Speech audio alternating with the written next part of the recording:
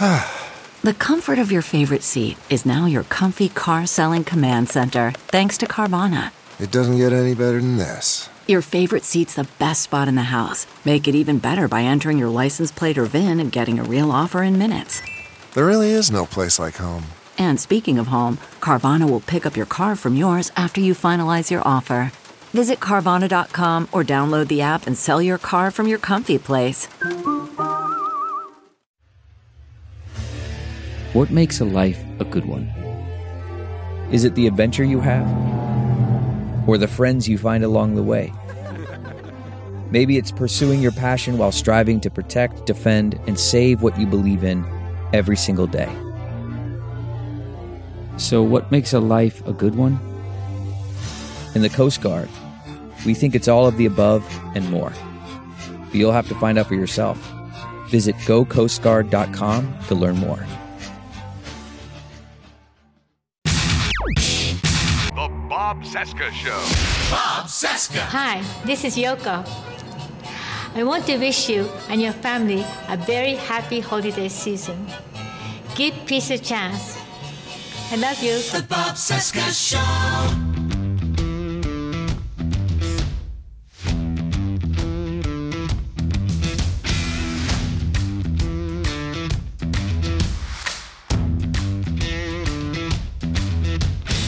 From our nation's capital, it is Wednesday, December 15, 2021, and this is the interview edition of the Bob Cesca Show on the Sexy Liberal Podcast Network.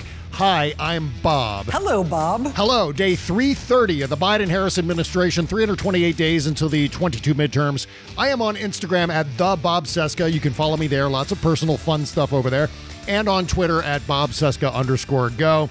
Okay, don't freak out. This is our last interview show before the big holiday break, so we're ending this year with one of my favorite political writers, Charlie Pierce from Esquire.com, and the Stephanie Miller Show is here today. Talk about COVID, the 1-6 committee, the Supreme Court, abortion. You know, we also talked about the JFK assassination and whether Oswald acted alone. Charlie also dropped a prediction, oh my God, about reproductive rights that scared the piss out of me. So don't nobody move. You're going to want to stick around all the way through this one. Meantime, you can find Charlie at Esquire.com, link in the description under this episode at BobCesca.com, and you can find him on Twitter at Charles P. Pierce. And don't forget to help support this show by subscribing to our bonus content at BobCescaShow.com. All right, here comes me and the great Charlie Pierce. The Bob Cesca Show.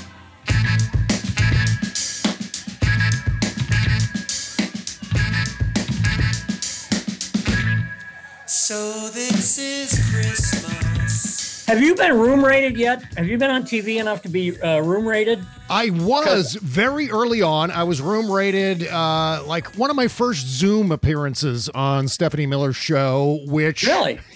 Yeah, which no one knew what the hell they were doing when we were first all starting to use Zoom. So I think I got like a 7 out of 10. I think I could do better. I got called at the last minute to do Chris Hayes, and I got like a 5. Oh my God. Only one place in my house where I could get signal enough to actually use the Zoom. But this is great now for doing hits on MS, right? I mean, it's a lot better than getting in a car and having to travel someplace and sit around. Yeah, but I studio. don't know. I kind of like being picked up in a town car and driven around. Yeah, you know what? The only time I ever did that, I lived like 2.5 hours from the next nearest television studio. So they would pick me up in a car, and the poor driver... Well, this is when you were in Hawaii. Oh, no, this is actually when I was still living in Pennsylvania. I had to have one of their drivers in a town car driving me from Reading, Pennsylvania to Harrisburg. And I'm sure they hated every last second of that drive. I know. I did before the Wisconsin primary in 2016. Yeah. I did Madison to Milwaukee about 3 times. Was that fun? Did you have to drive, or did you have someone else drive? No, they picked me up and took me to, they were doing live at some bar on the riverside in Milwaukee. And of course, that's my old stomping ground. So, right. I know, that highway between Madison and Milwaukee, and drive it blindfolded. Do you know anything, speaking of MSNBC, do you know anything about what Rachel Maddow is doing? Because there's been all kinds of rumors going back and forth. I know she's supposedly leaving the show next year. I got to scratch my head and wonder why. I'm going to put because she's a friend. Yeah. I'm going to put the best possible face on it. Her partner, Susan, really took a beating from COVID this year. Oh, man. And I'm wondering if her health is just never recovered. Oh, God. Rachel would never say anything like that on TV. Yeah, yeah. But I've also got to believe that it's got, what a grind that must be. Oh, God, yeah. Yeah. Well, that's just it. I think for all of us, Charlie, and I'd love to get your take on this. I mean, pressing our faces up against our computer screens 24/7 and devouring what could very well be the decline of American civilization into full-blown authoritarianism. I mean, that's taken a chunk out of me. I mean, where are you psychologically as far as covering all this crapola? Well, I'm putting one foot in front of the other every day. I happen to be lucky enough to, at least be on, at least have my own gun crew. Yeah, yeah. Someday in the future, people will, I hope, call the roll of people who stood up against this stuff. Yeah, right. And I'd like to be one of them. And at least I have, a platform to do that. Mm-hmm. This has metastasized so quickly. Yeah. And in so many different directions that I have, I mean, it's like being a fireman in hell. Yeah, that's a good way to put it. Yeah, I mean, if it's not the pandemic, it's the Democrats it's the attack on voting rights. It's, it's the befuddlement of the Democrats and the complete insanity of the Republicans. And it's, genuine social problems and layer the climate crisis on top of that. I mean, I never worry about, it used to be when I first started, this was 10 years ago now, when I first started doing the blog, I used to worry about, there were days where I didn't think I would ever have enough stuff. I haven't worried about that in about 6 years. I know exactly what you're talking about. It's weird. There's a kind of a strange parallel between COVID and Trump, or the Trump authoritarian rise, for lack of a better term, where it starts out and you think, okay, well, this is going to be temporary. We're going to deal with this for a short period of time, maybe 4 years, maybe a little longer, but the pendulum is going to swing. Same with COVID. We're going to deal with this for a year. Everyone's going to get vaccinated and we're all going to be fine. But now it seems as if both things, to use your term, both things have kind of started to metastasize. I've gone back as far as I can in epidemiological history, researching this. Yeah. This is, as far as I can tell, the very first time there's been an organized opposition to a cure. Right. I mean, there was some, kind of know-nothing resistance to smallpox way back in the day, to smallpox vaccinations. And there was some of the same kind of thing when polio first came out. But I remember, getting my first polio shot in whenever it was that Salk invented it, 58 or 59. Yeah. I was 5 or 6 years old. And my mother, who spent, the better part of 2 years in an iron lung because she had the pneumatic form of polio. Yeah. And, she and I mean, it was like, let joy be unconfined. We've got a way to keep people from getting this awful disease. Yeah.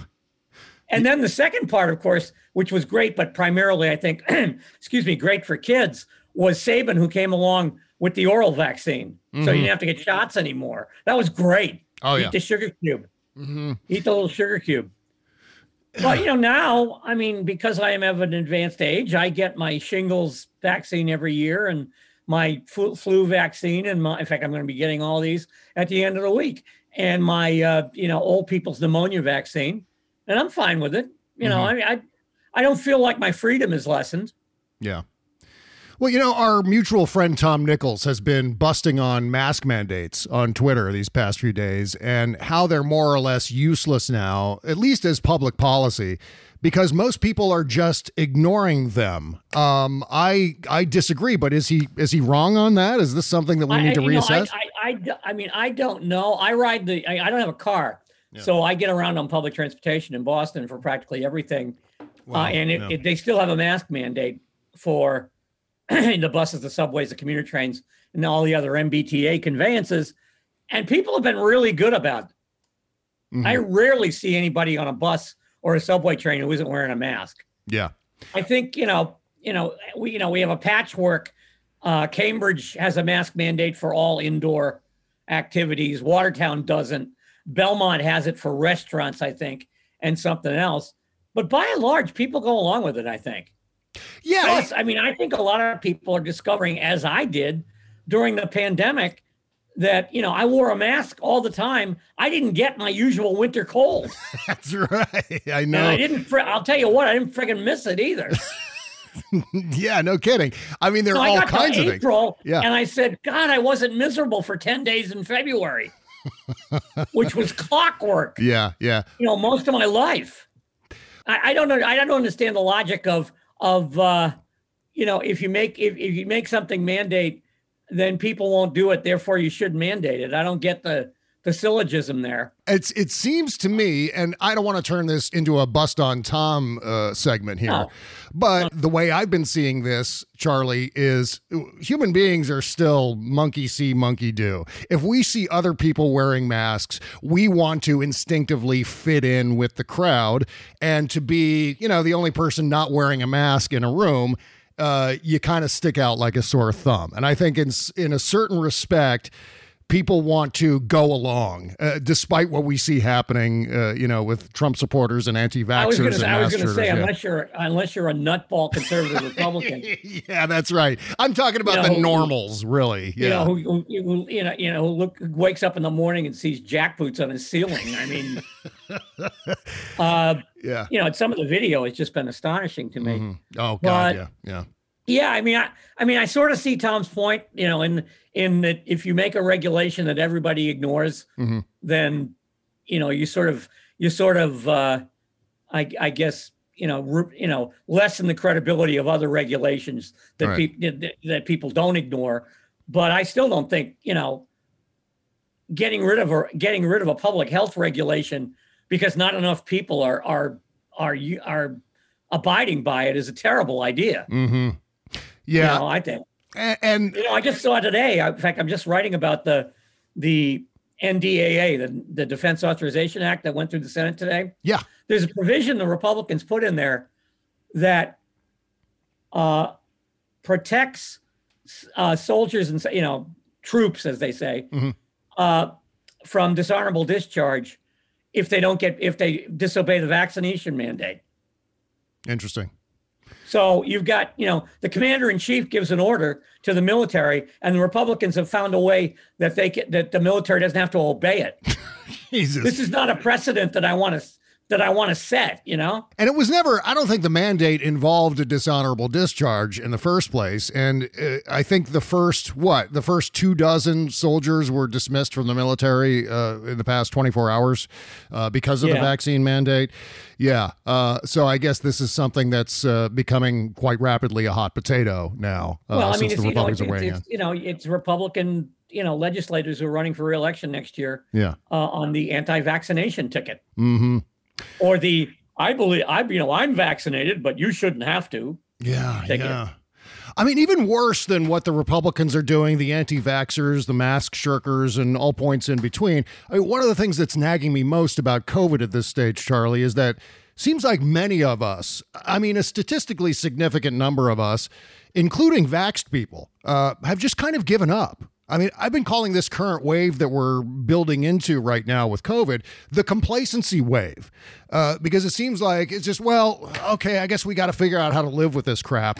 Is COVID here to stay, Charlie? Are we stuck with it? I think, I think we're stuck with it. Yeah. Oh, God. At least to some extent we are. I'm afraid we're going to have to adapt to it. Yeah. With any luck, we can render it a really bad flu. But I don't think, I certainly don't think worldwide we're going to get rid of it. I mean, I think the days of, eradicating diseases worldwide are probably gone, at least in terms of viral infections. I don't think we're ever going to get rid of AIDS, for example. Yeah. But we've cut, it's a miracle how far we've come on that in 30 years. I mean, but I think we've reached the point of stasis on that now. Oh, yeah. Yeah. And you, more than most, have your finger on the pulse of history. And one of the things that I'm concerned about is that we as Americans just can't do big things anymore. It's kind of a common refrain. We've heard this all over social media here and there over the past few weeks, certainly as this new wave of COVID builds up, certainly as, other things fall by the wayside. But, that's an ongoing concern of mine. I mean, why can't we achieve these things anymore? I mean, I'm obviously I'm older than you are. Mm-hmm. I'm a child of the space age. Yeah. And the eradication of disease age. And, I'm supposed to have flying cars by now. What the hell happened there? Right. But, I'm supposed to have personal jetpacks. Uh-huh. Although it was very kind of chilling. I watched Soylent Green again the other night. Oh, yeah. Because I have no life and I couldn't find anything better on TV. Do you know what year Soylent Green takes place in? 2022. 2022. Yep. That's great.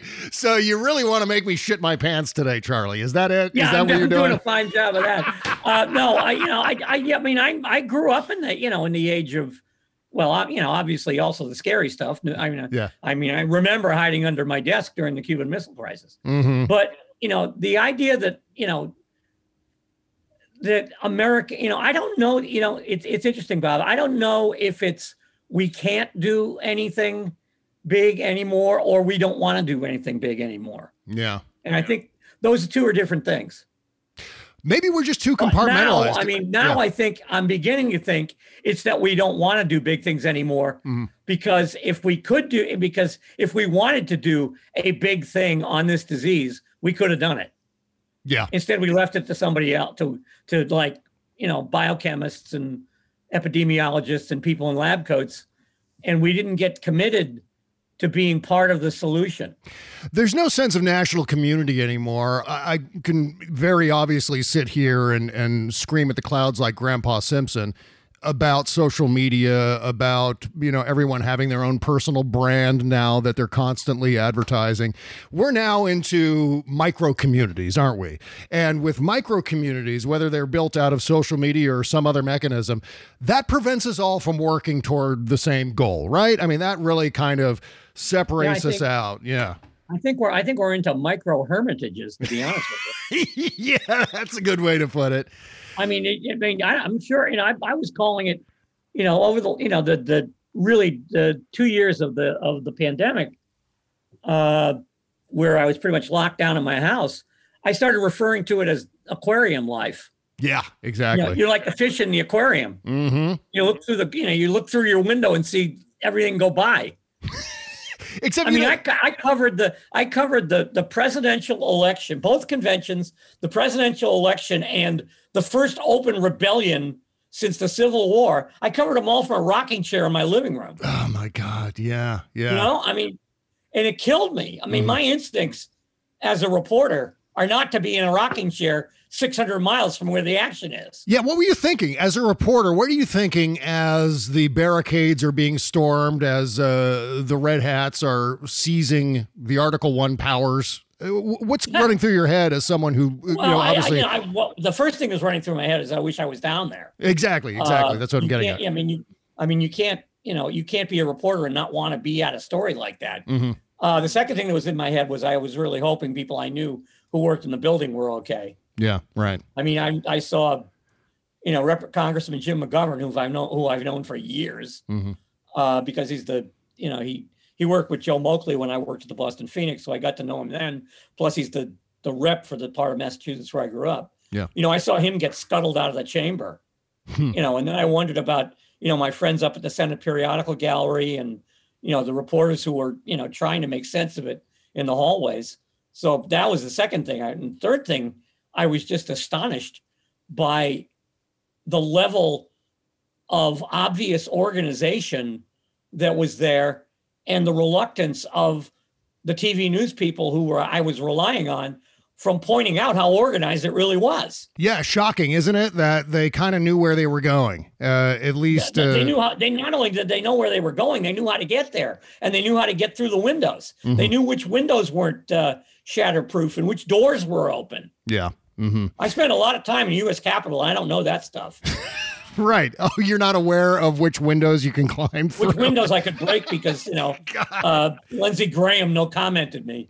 I mean, I get that there are going to be some immovable Republicans who will always support Trump, who will always lean on, well, this or that is a hoax. But, from my perspective, Charlie, I was sitting there going, okay, well, this is going to be the last straw. Heads are going to roll. At least whatever is left of normalcy on the Republican side, they're going to condemn this. And the Republican establishment is going to slowly start to back away from Donald Trump as a consequence of it.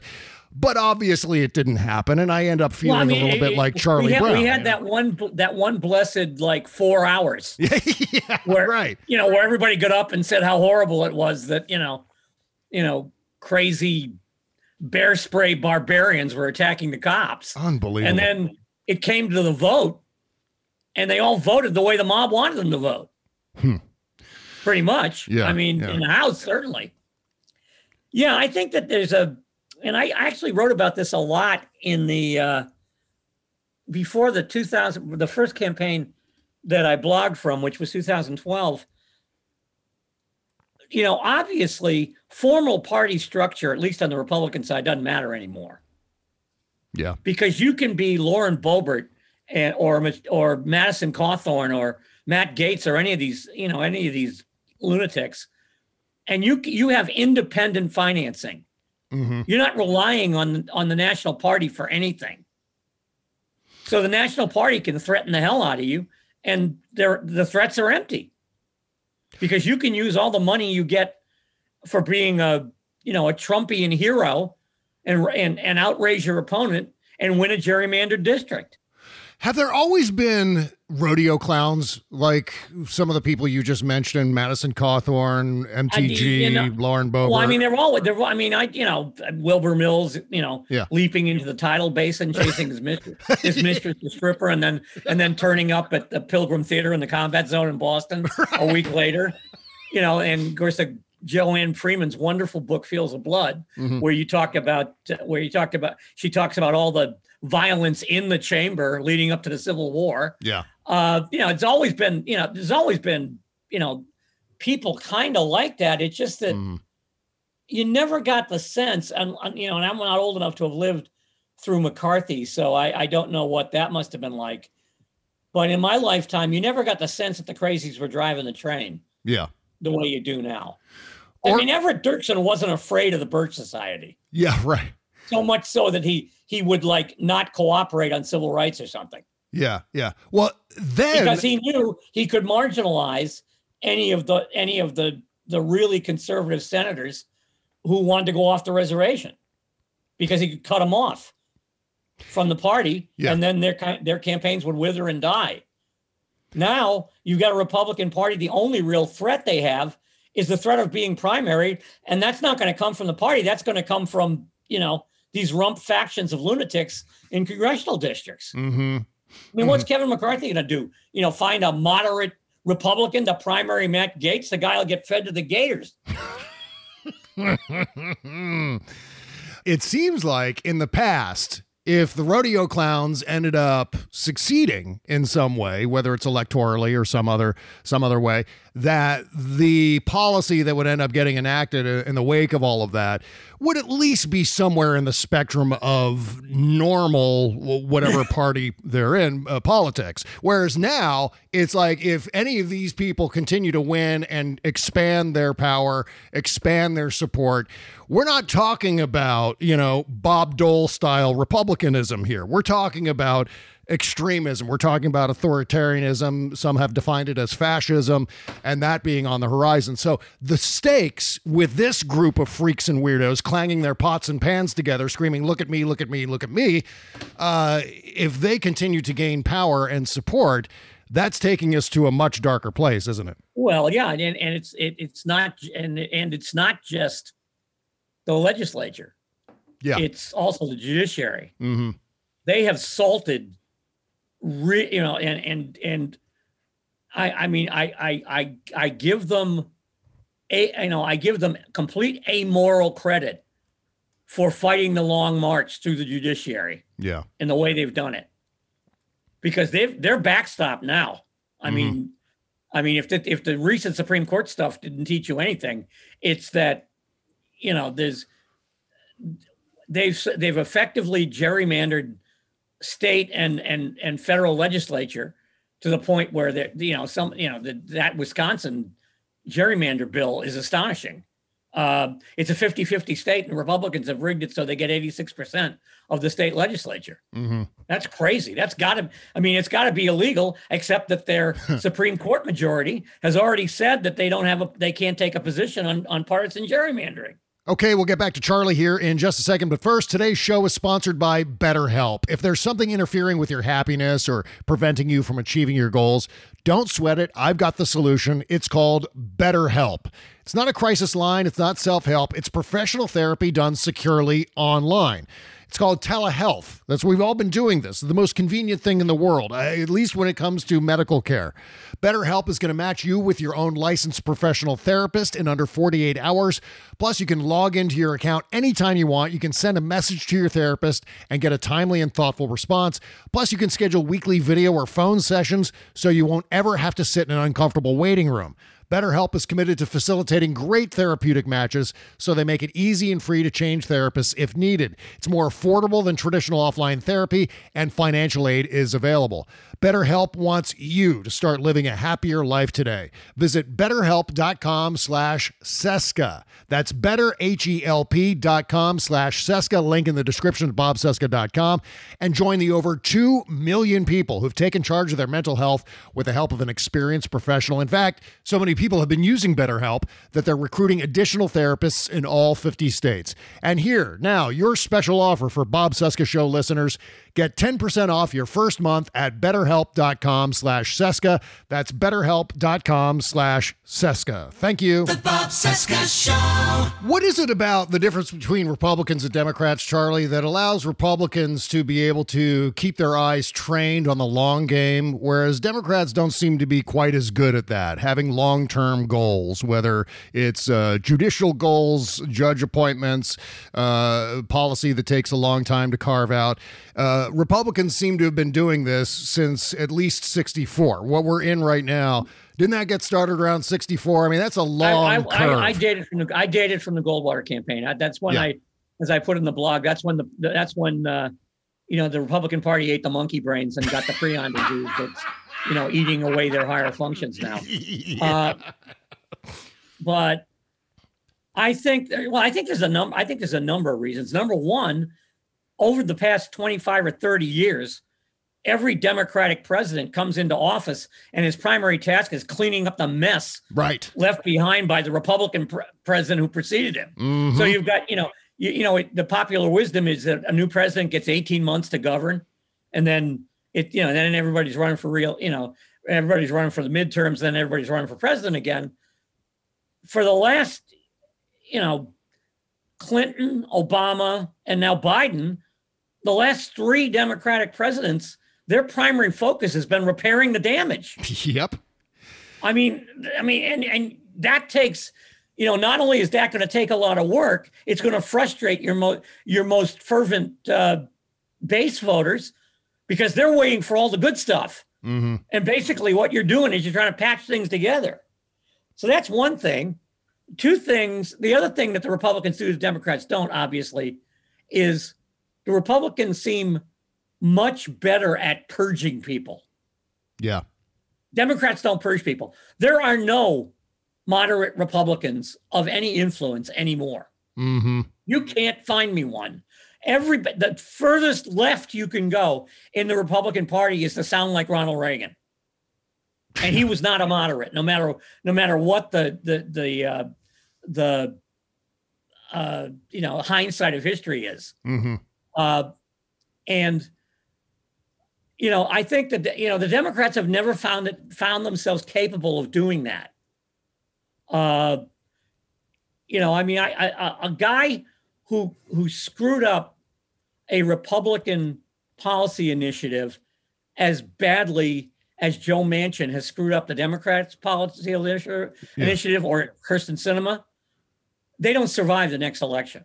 Mm-hmm. They don't. They get primaried out of the, and I realize that, yes. I know Manchin gets elected in West Virginia, and it's a tough rodeo for him. But still, you won't see a Republican do what he's doing. Yeah, not for long, anyway. Mm-hmm. I mean, Nikki Haley is now considered to be a rhino. It's amazing. She just launched her new PAC. Mm-hmm. Obviously in preparation for her delusional attempt to run for president, and she's already being buried in the right-wing press for being a rhino. Why? Because she sat next to John Brennan at a panel at the NBA All-Star Game 2 years ago. I don't even know where to go with that, but let's go back to Joe Manchin real quick, because I have a question for you about Build Back Better. There's some news coming out today about shelving Build Back Better. We'll talk about that in a second, but I keep going back to that photo op outside the White House back in, I want to say it was June, where they first announced this plan to do the bipartisan infrastructure and then balance that with Build Back Better, pass them both at the same time. Joe Manchin is there. Kyrsten Sinema is there. I think Mitt Romney was there too, a bunch of other Democrats. It seemed like the plan was ironed out. What the fuck happened between that photo op and today? I called it all along the just crazy enough to work plan. Yeah. I mean, this idea of the two bills was just nutty enough that it might work. Right.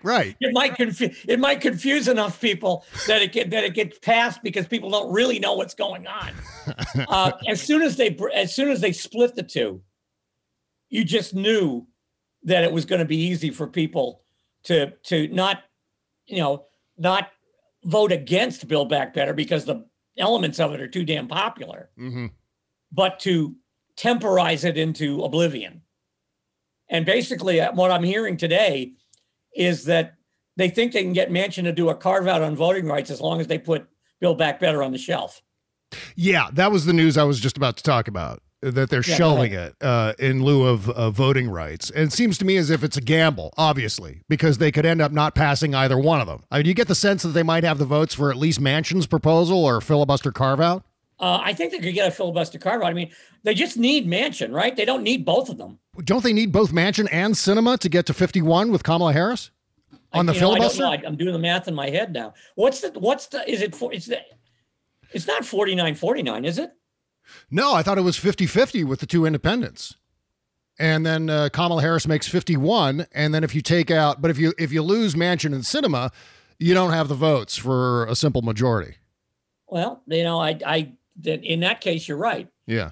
I don't know where you go with Sinema. I don't know what she's all about. I don't know. It seems like this plan to shelve Build Back Better in lieu of prioritizing voting rights, fine, but there's this gamble that they may end up not getting the voting rights either. Unless you've got a promise from, God, I don't even know who, a Republican, and I don't know who that would be. Romney, maybe, I don't know. Romney, maybe, but and whatever you do is going to inflame your most loyal voters. Mm-hmm. Yeah. Because. And I mean, where was I talking to somebody the other night? Probably just around. Biden is reneging on student loan relief. Yes. And he's got no place to hide on that one. I mean, that was a campaign promise and he's abandoning it. It's one thing, to go with Build Back Better and you can't get the votes and doesn't the filibuster suck and weren't the founders stupid, but, the student loan thing is going to be a real black mark because first of all, Elizabeth Warren's never going to get off his ankle about it. That's true. Yeah, absolutely. And no, but if you're depending on Kyrsten Sinema, then it's a huge gamble to do this. Yeah. Because you could wind up with nothing. In which case, Raphael Warnock will show up in the chamber with an axe 2 days later. God damn it. Wouldn't surprise me at this point at all, considering where we are with everything. The 50-50 scenario is just endlessly frustrating because of the impossibility of defining the political reality of it to regular folks, so to speak. It's something that you can't really go and say, well, you know what, they didn't pass this because they don't have the votes. Well, wait, we gave them a majority in the Senate, and then that to me is I go crazy when I hear this on TV from people who are supposedly smart. Yeah, the Democrats control, the Congress and the presidency. No, they don't. Right. They don't remotely control the Congress. Mm-hmm. Yeah. I mean, a guy from West Virginia and a nut from Arizona control it. Yeah. And they sort of control the House, I guess. Mm-hmm. But we've seen how much, the House has passed some great stuff. Let's face facts. Oh, yeah. Nancy Pelosi has done a great job. Mm-hmm. But then it gets to the Senate. And there's no way that you could say the Democrats control the Senate. Well, that's the triage that I'm engaging in online, Charlie, is trying to remind hot-headed Democratic voters that, look, the House of Representatives passed all the wish list crap. So at least when it comes to the midterms, reward your House candidate. And if it's not going to be the Senate, we at least should try desperately to preserve the House because after all, they've done the things that we want. It just hit this roadblock with Manchin and Sinema and all the Republicans on the Senate side. So and not only that, but you really don't want the current Republican caucus in the House running things. No. In fact, I was hearing because a rumor. That's where the wild things are. That's a great way to put it. And I was hearing a rumor that the Republicans may be looking at Jim Jordan for Speaker in lieu of Kevin McCarthy if they end up winning next year. And I hope that's a moot point. I think McCarthy's a dead speaker walking. Are you kidding? That was something interesting that I'm going to write about later in the week. Mitch McConnell, Kevin McCarthy, and John Roberts all have one thing in common. They don't control their institutions anymore. Right. McConnell does sort of, but I think McConnell's got everything. I think he's achieved everything he wanted to achieve. Yeah. He's filthy rich. He's got the judiciary in his pocket. He's done everything he wanted to do as a leader in the Senate. I think he's going to cash out. But McCarthy doesn't control the House, and Roberts certainly doesn't control the Supreme Court anymore. And Kevin McCarthy's not crazy enough for the Trump caucus, is he? Oh God, no. He what did you? He committed an offense against Baal like a month ago. He I don't know. Actually, his original sin was that blessed 4 hours on January 6th where he got up and said, rioting in the Capitol isn't a good idea. We shouldn't do it. I've never forgiven him for that.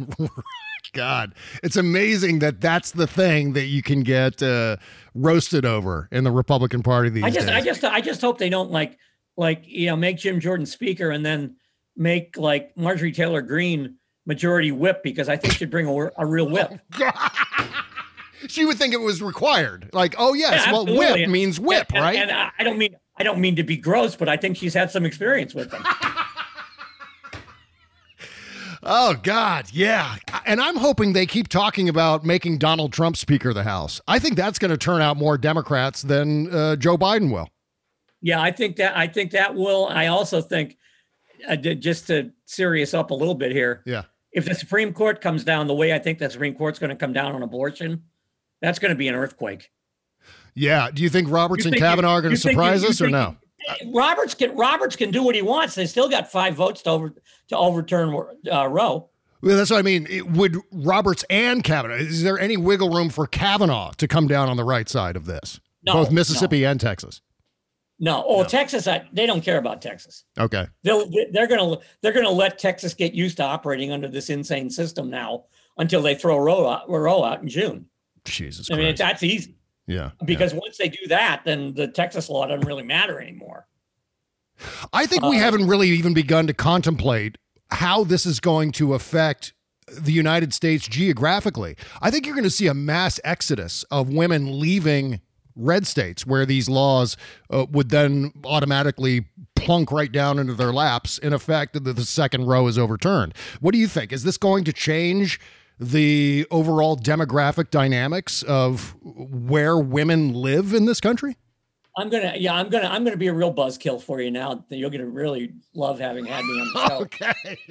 I'm worried that if you think the House of Representatives is nuts, go talk to some of the people who work in state houses. Yeah. I'm afraid some of those states are going to initiate criminal proceedings for women who leave the state to get abortions. I think you're looking at fugitive slave laws. Oh, Jesus. Otherwise, your law is a farce. I mean, if everybody in Texas can go to New Mexico and get an abortion, or Texas is sort of surrounded now that I think about it, but Wisconsin. Okay, say the Wisconsin gerrymandered legislature passes. If every woman in abortion who wants an abortion can go to Minnesota and get one, then your law is a farce. Yeah, they're going to have to enact criminal penalties for women who leave the state. Mm-hmm. At least those states that have relatively logistically logical options, like Wisconsin. Yeah, and if anyone thinks they're going to stop with overturning Roe, they're deluding themselves. They're absolutely going to go for Griswold. They're going to just start to. The juggernaut's going to keep moving forward. Well, basically. no, the target, I believe, has always been Griswold. Yeah, they don't believe that there's a right to privacy inherent in the Constitution. That's been a staple of conservative, constitutional law for as long as I've been alive. Pretty much as long as I've been alive. They're coming for the right to privacy. There's no question. God, staggering. And after that, Lawrence, Obergefell, all of those. What a tragedy. What an unbelievable tragedy, not just for women, but for this institution that composes 1/3 of the federal government. And not just that. I mean, if you create a United States of patchwork where gay marriage is legal in Illinois and outlawed in Indiana, and you can get an abortion in Minnesota, but not in Wisconsin, you're asking for social chaos. Yep. It's almost like a cold secession in a way. It's almost like a cultural secession. I mean, obviously that's been underway for a while now. But this cold civil war, yeah. a cold civil war, cold civil war. Yeah, right. yeah.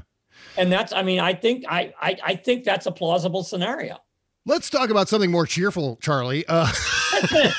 Going back to 1-6, contempt charges aside, do you think the 1-6 committee is going to pass criminal referrals against Trump and his inner circle based on their coup? Not just, contempt, but, other charges emerging out of this investigation. I don't think the committee can do that. The committee I don't believe can level criminal sanctions against anyone. Well, I mean, can't they refer? They can. Criminal charges. I mean, they can feed Merrick Garland a layup, but can Merrick Garland find the hoop? Right. Basically. Right. Yeah. Is there any question at all now that a half-bright federal prosecutor could make an obstruction of justice case against Donald Trump? Absolutely. Mueller practically handed one to everybody. Yep. And that's not even dealing with this thing. I mean, as soon as he called Raffensperger in Georgia, he committed a crime.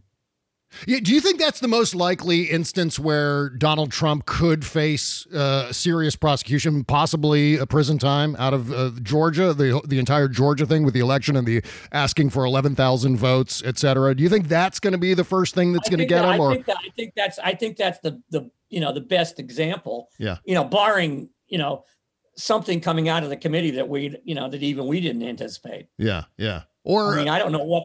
I didn't know much about Benny Thompson, but the man is a workhorse.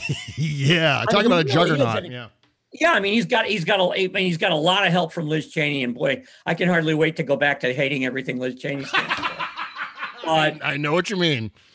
Benny Thompson was smart enough to put her in a position of power, Mm.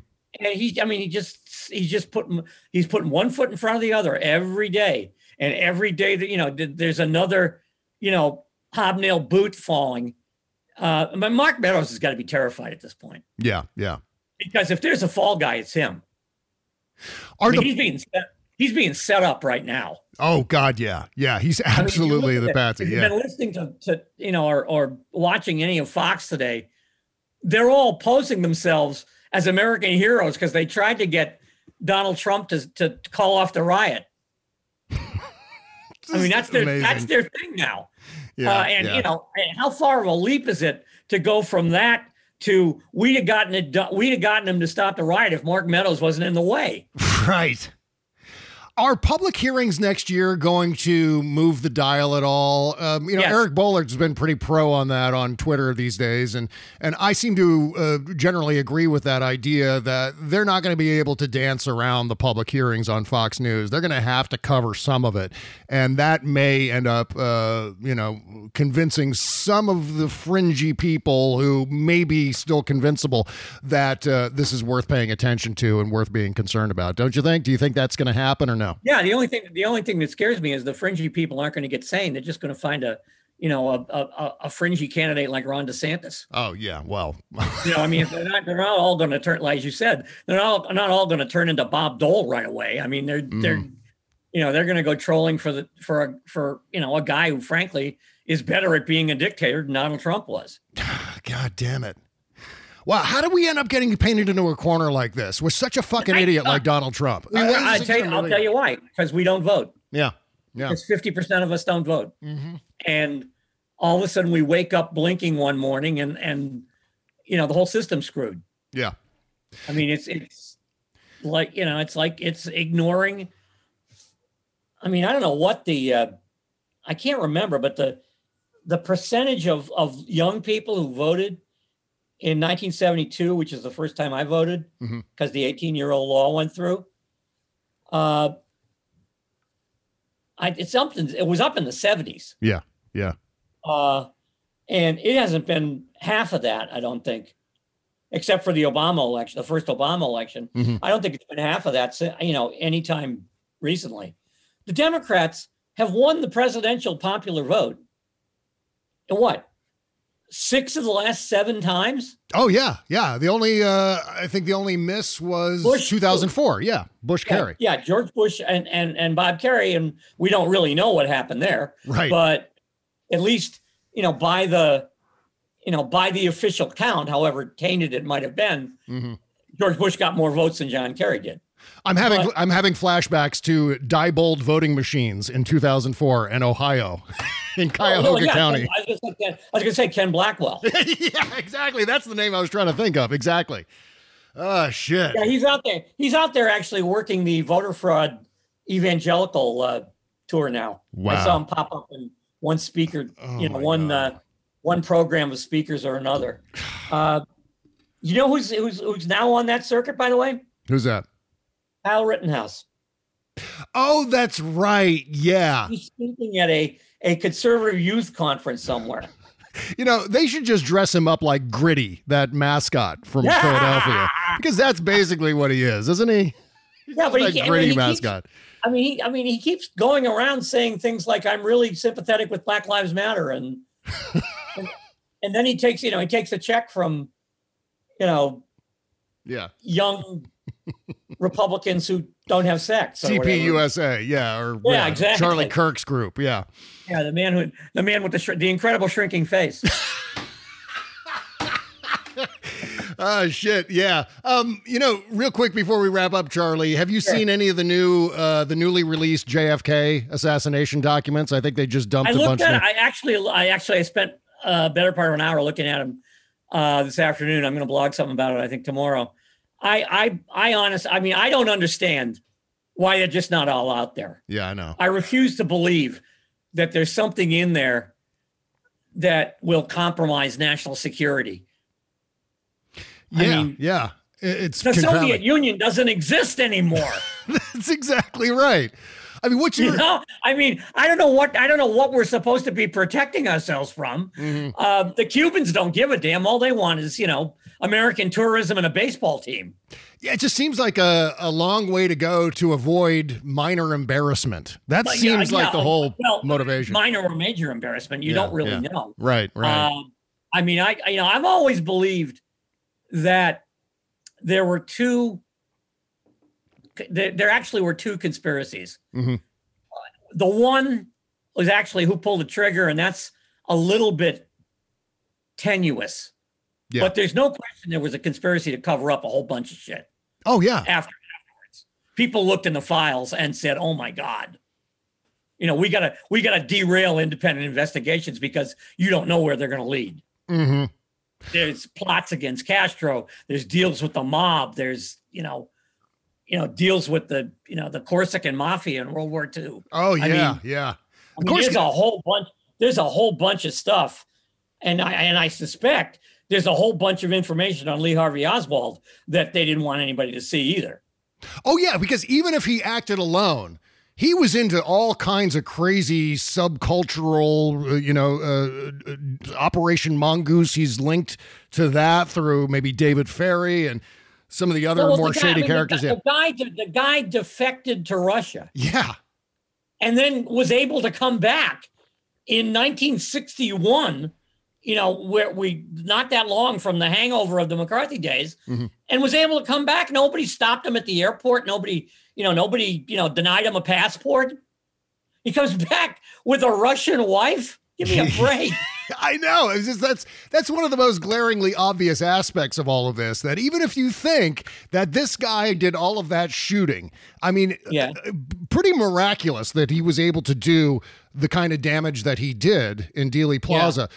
But at the same time, he was absolutely up to his neck in, an entire cabal of freaks and weirdos trying and a bipartisan group of freaks and weirdos. Right. He was hanging out with, reactionary, Cuban sympathizers in New Orleans. And he was hanging out with the white Russian community in Dallas. Yeah. Who are certainly not communists. At the same time, he's declaring himself a Marxist-Leninist on TV in New Orleans. The guy looked like a human disinformation campaign. I mean, and that aside, I still don't understand how, as I said before, how he did all of that damage, how he nailed those shots in Dealey Plaza from where he was. And the great thing is, of course, that you can go to Dealey Plaza. Yeah. And see, I think it's, you got to really work to put, to make him marksman enough to hit the broadside of a barn with that rifle, number one. Yeah. And number two, to do the shooting he did. But the thing that gets me, Bob, and it's always gotten me, I have never heard and I tried to read Bugliosi's book, but it's 8,000 pages and I sliced it. But I did read Posner's book, and I've read, a number of the books on the other side. Nobody has ever come up with a convincing motive of why he did it. Yep. He denied it. I mean, if he was trying to make himself famous, he went about it in a terrible way because he denied it every time he got in front of a microphone. Right. There are people who heard him say he sort of liked Kennedy.